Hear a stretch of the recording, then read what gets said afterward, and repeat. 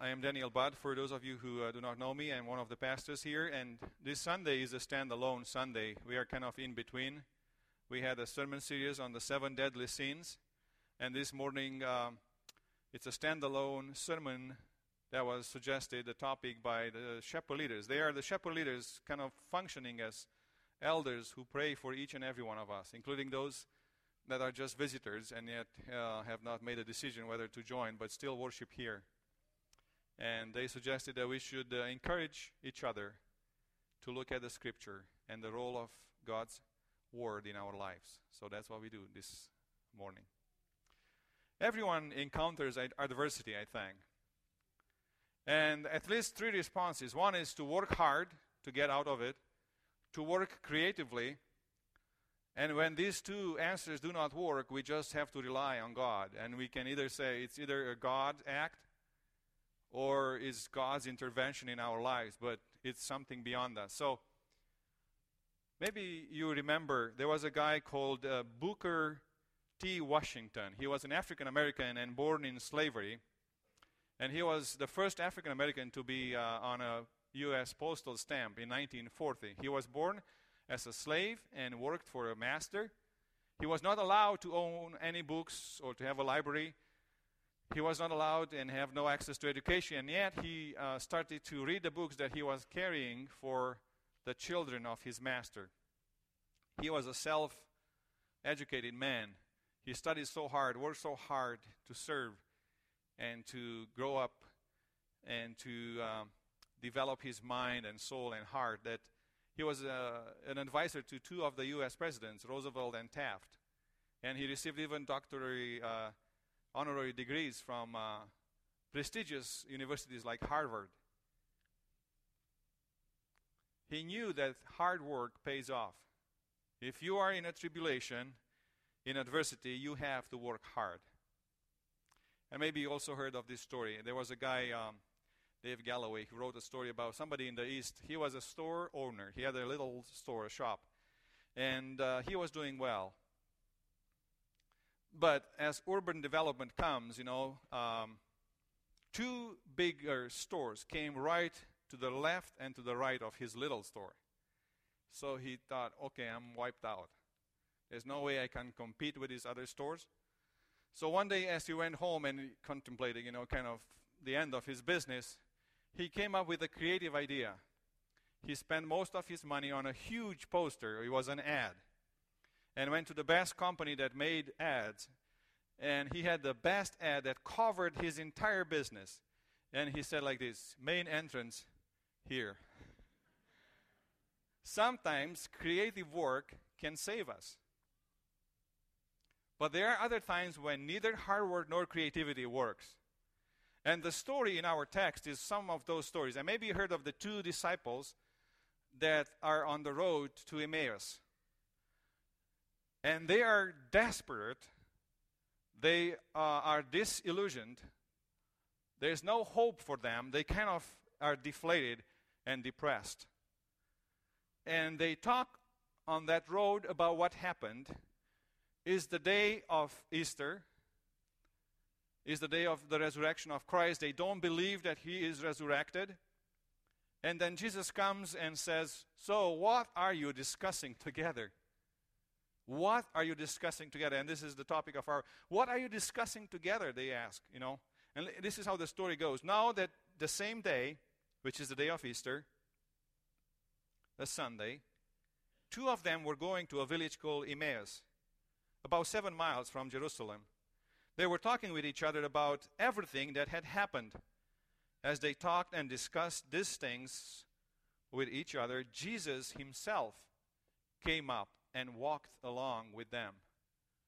But they were kept from recognizing him. Then Jesus asked them, what are you discussing together as you walk along? They stood still, their faces downcast. They were very depressed at that point in time. You see, we have all of us have expectations, but what is going to happen with us? What is God going to do to us, right? We grow up in the church and we say, well, if I am faithful to Him and I bring my kids and I raise my kids in the covenant community, then He's also going to bless us. He's going to give us health. He's going to give us health, wealth, some sort of prosperity, a good life. But the truth is, all of us, sooner or later, will face adversity. We'll face things that are too big to conquer. And in a way, we have to revise our expectations, So what are our expectations in a broken world? And one way you can look at the disciples, these two guys, they were discussing the headlines, the news headlines, right? They were discussing what happened in the last few days. And they were depressed because of that. Let's look at some of the news. Just yesterday, I pulled out some of the news online newspapers, okay? So look at this one. This is in New York Times. College football. Michigan's athletic director quits amid growing rancor. Education legally high at the Colorado campus. Politics. U.S. midterms. Southern Democrats run from Obama to survive. Better staffing seen as crucial to Ebola treatment in Africa. This is the lady that survived the Ebola. And then you say, what about the church? Well, in church news, right? Goodbye, Mars Hill. Mark Driscoll's multi-site empire will sell properties and dissolve. That's from Christianity Today. And then another one from Christianity Today is on the edge of extinction. For Mideast Christians, 2014 has been a year of bloody disaster. Could this be the end of these earliest churches? Well, these are not necessarily all of them encouraging headlines, right? It can discourage you. You say, what's going on, right? You look, there's so much violence, there's so much discouragement in the world. And Jesus, the same thing with the disciples. They are so downcast. They look at the news and they say, so what are you discussing among ourselves? And they are depressed. They look down. They say, everything is not the way we expected.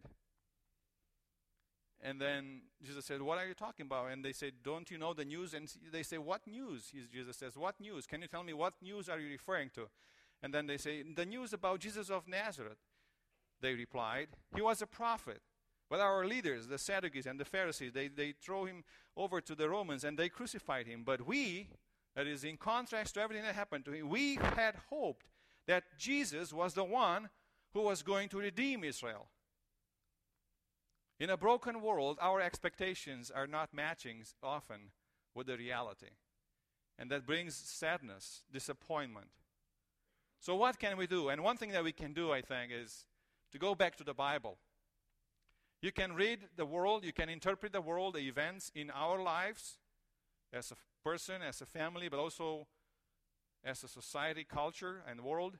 And you can say, well, in one hand, we are holding the news of the day, the headlines, and we can call ourselves biblically balanced Christians. BBC is not a British broadcast company, but it's biblically balanced Christians, which means in one hand we hold the news. We read the news, we read the culture, we interpret, we know what's going on, but on the other hand we have the Bible. And we do not forget that we read these two together. We are biblically balanced Christians. We engage the world. But you see, many people have hopes that they will, even today, they will have the Bible. And you think, well, the Bible is so available that we don't even need it. Some of our young ones, young adults, they even discard the Bible. And it's very interesting that there is a fight over the Bible. There is kind of a rejection movement of the Bible. And what's interesting to me, the most fierce critics of the Bible are people that do not believe that there is a God. We call them the new atheists. They look in the Bible and they say, God is so horrible. Throw the Bible away. You are just delusional. You are brainwashing the new generation with that book, that is so evil. But I want you to take a different look at the Bible. The Bible is precious. Many people in the world pay a price even to have a Bible, or pay a price to say that they believe in the Bible. Many pay a steep price. Just watch this video clip with me. We use this at Alpha, but it's a good reminder for us.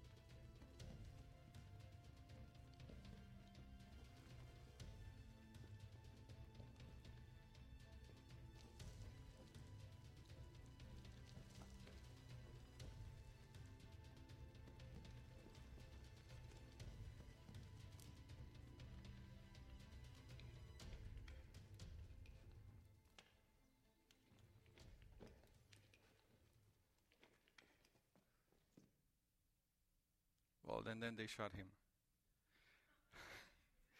No, many Christians will pay a steep price to just have a Bible. By the way, do you know that when I grew up, I had a Bible that was smuggled in my country, and a lot of them were Dutch people. They came with a van full of kids, they love to have kids, and they will just make them smell bad and cry a lot at the border so that they can smuggle a lot of Bibles without being seen and being detected. And when I was a teenager, later on in 18 years old, I was drafted in the military. And the Bibles that they were smuggling, I had an opportunity to get one because they were small and easy to hide, maybe like this much of this Bible. And they were really good because they had a fine print and they had cross-references right there in the verse. So every verse had about 5 or 10 cross-reference verses. So that was so good for us to just go back and see the link between the Old Testament, the New Testament, the prophecies, and how it works all together. We didn't have Bible commentaries, biblical literature, anything. There was not such a thing, a store. So at 19, I went in the army, and I will show you of the pictures, right? And when I went in the army, I knew that I cannot just openly profess my faith. But one of the things that I did is I loved to have my Bible. I was able to hide it. We just had a wooden box, a little box like a briefcase made of wood that my father made, and a lock. So I kept it under, our bunk beds. But over the months of serving there, I was able to witness from the Bible to some people there. The Bible was my blessing because I was able to read it secretly. I would just go, and I didn't show it to anybody because I knew that I'd again get in trouble. But one time, I dared to communicate my joy of reading the Bible and sharing with some other folks to my family. And I knew we had a pay phone, but that's a phone that you put a coin in. For those of you who don't know, you put a coin and then you talk. So I knew that that's tapped, so I couldn't talk to my family by the phone without being, tapped and listened to. But I said, okay, I'm going to mail a letter to them from outside the military unit, and maybe they won't catch that, they won't. So I did that. I went outside and I mailed it. And I just put 1 or 2 lines there, and I said, and I'm so enjoying, sharing the gospel and, making the Bible alive for people that, that are close to me in the military and they don't believe and they don't have a Bible. So a few weeks later, there was a lieutenant colonel of the Secret Service, and he asked me to come to his office, and then he was basically saying, hey, what are you doing? And I said, well, I'm just whatever. You see those 2 guys? We were playing in the brass band, and only the people that played in the brass band were kind of invited. And who were they? Basically, they were evangelical Protestants, because in the churches, they will learn how to play an instrument. So they said in 89, we want to have a brass band. So this was the band. Some of the band members were not believers, but this was one of the Pentecostals to my left, and the other one is a brethren. So it was a joy for me. I didn't even know that they were there until they pulled us to play in the band, because then we discovered each other. Hey, you are a believer. Yeah. But so he said, you are evangelical. I said, no, I don't. This secret officer, service officer. And I said, no, I don't. I'm just, doing my duty. And then he pulled a copy of my letter to my family. I even didn't know that they are copies. Really, to tell you the truth, never heard of that, And I looked at it, and he pointed to the line. And then he said, hey, he threatened that he was going to send me to a disciplinary kind of unit and depose me and whatever, so do bad things and stuff. And then he said, where's your Bible? And I said, well, it's in my box, He said, okay, let's go there. So he came and took the Bible and, but whatever, he found other journals and stuff. He took everything that was paper, kind of. But the point is that the Bible was very precious to me.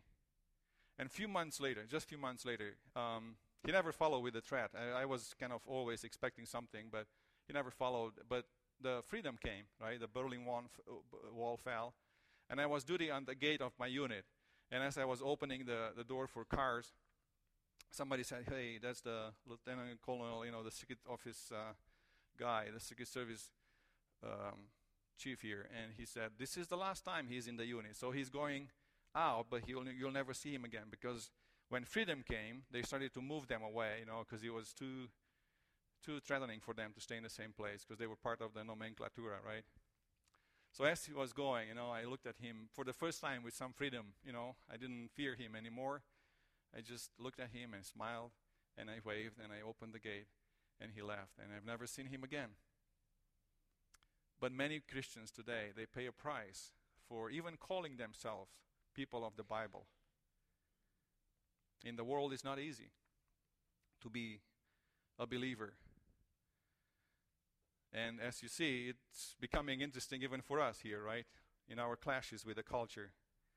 But we do live in a world in which our expectations are clashing with reality.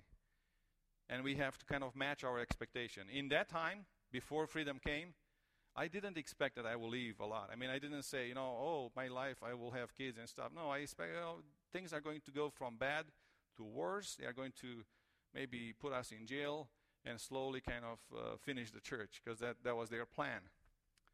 The whole state, in fact, we were part of the USSR. Just Google it, those of you that don't know what yes.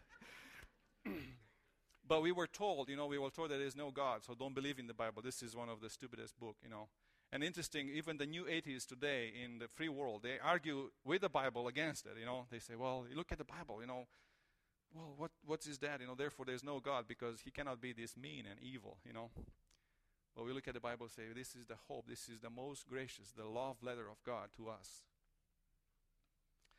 So then the second one, I think the second point here is the Scripture as the solution. The disciples were really, these two disciples were really disillusioned. They had this big expectation about Christ. We hoped that he will be a general, that he will be a captain, that he will come with armies and redeem Israel.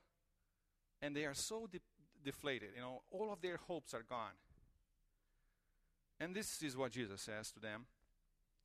How foolish you are, and how slow to believe all that the prophets have spoken. Did not the Messiah have to suffer these things and then enter his glory? And beginning with Moses and all the prophets, he explained to them what was said in all the scriptures concerning himself. A lot of interesting things here. First of all, he says, beginning with Moses and all the prophets, he explained to them, what was he explaining to them? The current news. He explained to them through the Bible how to interpret culture, what was happening. He said, you look at the news and it's devastating. But let me bring the scripture to you. Now, we have the Old and New Testament in one, but when Jesus was talking to them, there was no New Testament. It was just the Old Testament. So he said when he opened the scripture, basically was the entire Old Testament, all the scriptures concerning himself. And there's a big question today, and the question is for us, is the Old Testament inspired? Is it the same on an equal party with the New Testament? A lot of the people in the world, they say, well, it's only the New Testament. We are looking, because the Old Testament seems so evil. God is mean, angry, and just revengeful, But I just want to say, look at how the Old Testament is used by the New Testament. In fact, I have a friend who pointed again to me. He said, every time the New Testament mentions the word scriptures, it refers to the Old Testament. And then look at Jesus. He is the one that gives authority to the Old Testament writings. If you look at Jesus' mortal life, when the devil came to him, he said, it is written. That was his only argument when he faced temptation. He didn't look at the devil and say, well, let's negotiate. What do you think about this? And, how do you interpret this text? Do you think that this is culturally bound or is universally true? He said, it is written. It's in stone. It's set. In fact, Jesus then says, the heaven and earth will pass away, but my words will stand. And then, in the Old Testament, Jesus found his mission and identity. He looks back and he says, if you want to look at myself and understand me as a person, just take two verses, two texts. One is from Isaiah, the image of the suffering servant. He is the only one who joined that with Daniel, the Son of Man in great glory. And basically what Jesus was saying, yes, I am going to have this glory, but through suffering. Nobody else did that before. And then finally, his public discussions and debates, with the Sadducees, with the Pharisees. The final court of appeal in all of them is the Old Testament scripture. When he wanted to just put a period on a discussion, he will just quote the scripture. What it is written. What do you read? He will say. Lord, what do I need to do to, obtain eternal life? And they will say, so what do you read in the law and the prophets? It was authoritative. It was equal to the New Testament for him. And then even some people say, well, how about when in the Sermon on the Mount he says, well, it was said. You heard that it was said. The 6 contradictions, right? But just pay attention. Jesus said it was said, not it was written. Or it is written. It was said. It was the oral tradition. The traditions of the Pharisees and the Sadducees, not the written text of Moses that he was commenting on. So the scripture, definitely. The Old Testament is elevated. But then he also interprets the headlines through the scriptures to them. And I am just guessing now what he must have said, right, to them. But definitely they saw themselves as subjects to the Roman Empire. That's why they say, we thought that he's going to come and liberate us, change the circumstances. And Jesus might have said, you know what? Your origin is special. You are created in God's image and likeness.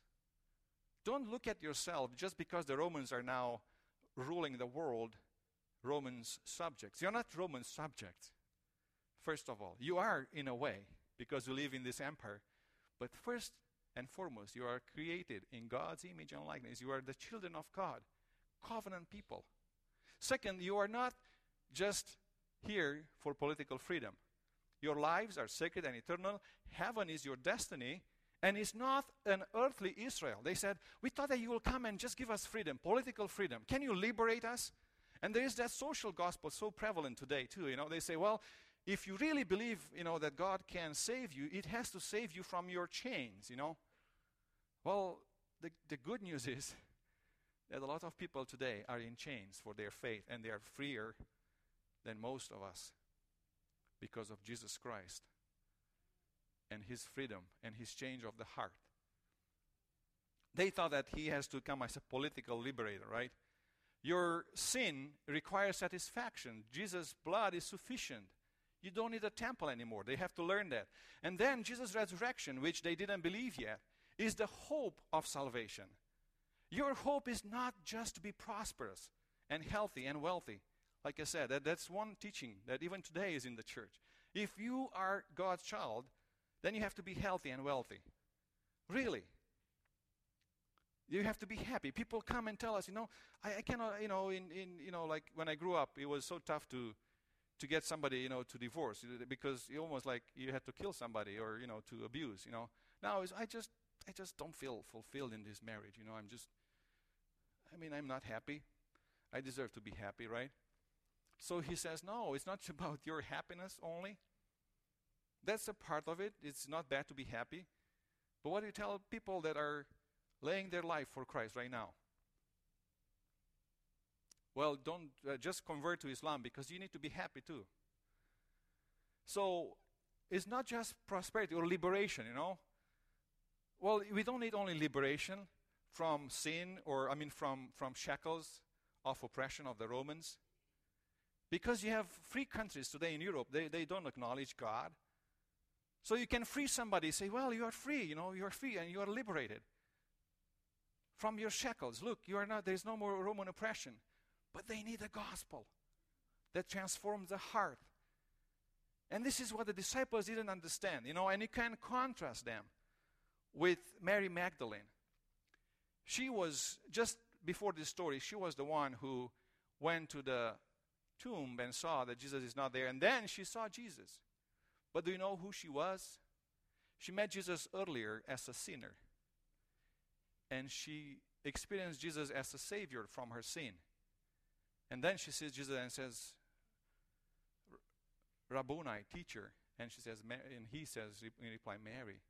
But these disciples, they were blinded by their desire to see their national identity saved. Their nation saved. Oh, we have Israel. It has to we have to, we believe that he's going to come and just restore Israel and the freedom that we need and just redeem us from the Romans. Jesus basically tells them, you know what? The authority that I have is authority beyond what political powers can give to you. Just look a little bit at the powers of God, right? The authority that we have in the church is from God the Father through Jesus Christ. When he goes up to heaven, he says, all authority is mine in heaven and on earth. But then he gives that authority to the Scriptures. And the Scriptures is the one that has authority over us. And you might say, well, how is that authority coming to us? Well, there are at least 5 traditions here. And if you look at the Roman Catholic Church, the authority comes to them through the Pope and through the cardinals, Often you will hear them say, well, I believe what the church, the Pope says or believes, right? If you look at the Orthodox, the Eastern Church, which is the majority of the church where I come from, they will say there are several authorities, including the Bible, the creeds, the 7 ecumenical confessions, the life of the saints, and the liturgy of the church.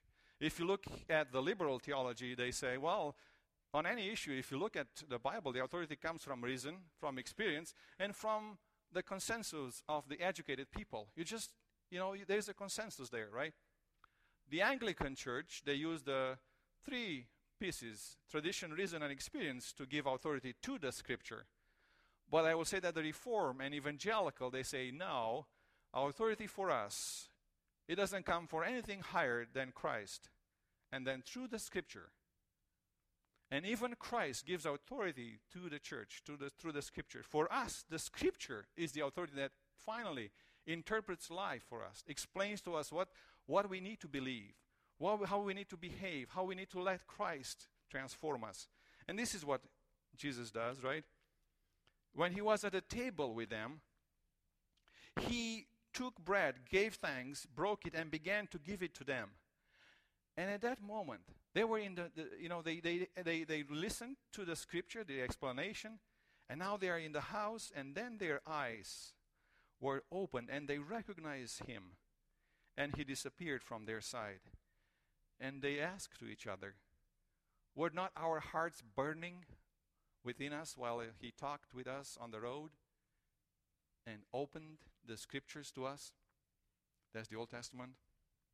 I like how Rembrandt caught that moment, of the revelation of Jesus. Immediately we say, so that's for the disciples. They saw everything through the lenses of Scripture. Jesus kind of interpreted and said, this is what's happening. The Scripture is all about me. We don't read the Scripture just for information, right? Or even for moral teaching. We read the Scripture because they talk about Jesus. So what about us? We say, what do we do? Well, like our middle schoolers, they memorize James. So I said, just try to memorize verses and use them in your life as Jesus used them. Maybe work toward becoming a biblically balanced Christian. Somebody that looks at the news but also looks at the Scripture and says, what do we do with it? And never put the news or the culture over the Scripture, but always use the Scripture as the lenses. Because that's what we need to do. Use the Bible as God's lenses through which you interpret the human life. And then read and meditate the Bible for transformation, not only for information. Let the Bible transform your heart. And let's look at this story again with some of the Alpha help. There was once a very wealthy man called Earl Smith. Everyone in his family was incredibly rich. Earl was so rich that he didn't need to work, and instead he started taking drugs. Earl took such hard drugs that at the age of 30 he ended up in hospital. While he was recovering in hospital, someone came to visit him, and they gave him a gift, a copy of the New Testament. Earl was thrilled, because he realized that the pages of his new Bible were perfect for rolling joints. So he rolled and smoked his way through Matthew, Mark, and Luke. But when he got to John's Gospel, Earl finally started reading. As a result of reading John's Gospel, Earl came to faith in Jesus Christ, and his life was never the same again. It affected everything in him and everyone around him, including his psychologist, a beautiful doctor called Tommy. She simply couldn't understand it. She said to Earl, I have everything. I've got a great job, money, family, friends, and yet inside I feel totally empty. Meanwhile, your life is a complete mess. But still you have this extraordinary peace about you." So Earl told her all that he'd read in the Bible. He explained what it felt like to be loved by Jesus Christ. Earl led Tommy to know Jesus herself. And then he married her. We do need to believe in the power of the Scripture to transform lives today, as they did in the pages and in the time of the Bible, right? So our challenge for maybe for the next, I will say, just make the Bible and reading, discussing the Bible, discussing the news in the light of the Bible, something that is a priority in our families. Let's make that. Just say, I'm going to be comfortable when I go home to just open the Bible and talk about, if I see something on TV or we read something on our iPad, what's wrong with looking at the Bible and wrestling together as a family or as friends, those who don't have family close. And then it's a challenge for next year. How about if we plan to say, okay, we're going to read the Bible from cover to cover in 2015. I know it's going to be hard to read about 3-4 verses. It's going to take some creativity to find time in your schedule, but also it's going to take God's intervention and the power of the Spirit to understand it. For many of us, the Old Testament especially is difficult to understand. But through the power of God, and especially if you want to read a one-year Bible plan, this is for women, and it's just divided in few nice verses, and it's also uses the New Testament, so you are not like bogged down. You say, well, it's just the Old Testament. No, you have some from both. And this one is a chronological one-year Bible, and you can buy something like this easily. And I hope that by the beginning of the year, we can have something on website and say, hey, this is where we are. Let's read the Bible, and let's follow these schedules. And you can pick whatever Bible you want. Or maybe you say, I'm going to use my phone or my tablet, and I'm going to get these emails. Whatever it works for you. Just find a way to let God's word speak to you, to the situation in which you are, to the trials and the tribulations that you go through, and give you hope. Hope that we are not just slaves to sin, but we are freed in Christ to love Him and to love each other and to follow Him faithfully. Let's pray. Father, we give you thanks that you transform hearts and lives through the power of your word, that your word is sharper than a double-edged sword and is able to clear the sin and inspire us and transform us. And through the power of the Spirit, we ask that you will give us a special love for your Scripture. May the Scripture have a central place in our family and in our individual lives. And may we be faithful to you. May you give us the wisdom to be a Bible-based church, a church that is based on your teaching, on your love, on your character, on your compassion and love for all people. So may we grow to that level in which we love everybody and we stand grounded on your Scripture. In Christ's name, amen. Would you please stand and receive God's blessing? As we leave from this place, yes, this is a fireman, so don't be...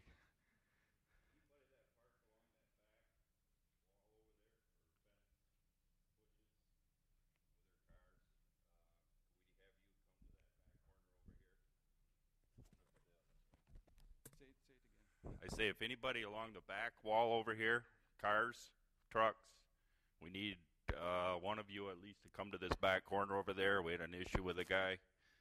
We didn't catch him, but I guess he keyed a bunch of cars. So we're going to check your cars, make sure he did yet. We know we got 5 or 6 of them. So we did get his coat and cell phone, so maybe we can still get him yet. But if you want to meet us back here, take a look at your car, see if it did get done, and then we got police on the way right now, so you can do a report. Thank you. Well, remember to read your Bibles in situations like this. There is something to rely on. So as you leave from here and worried maybe that your car was broken into or vandalized, may the love of God the Father and the grace of Jesus Christ and the fellowship of His Spirit give you peace and also inspire you to let the Word of God transform you in the coming week. Amen. You may go in peace.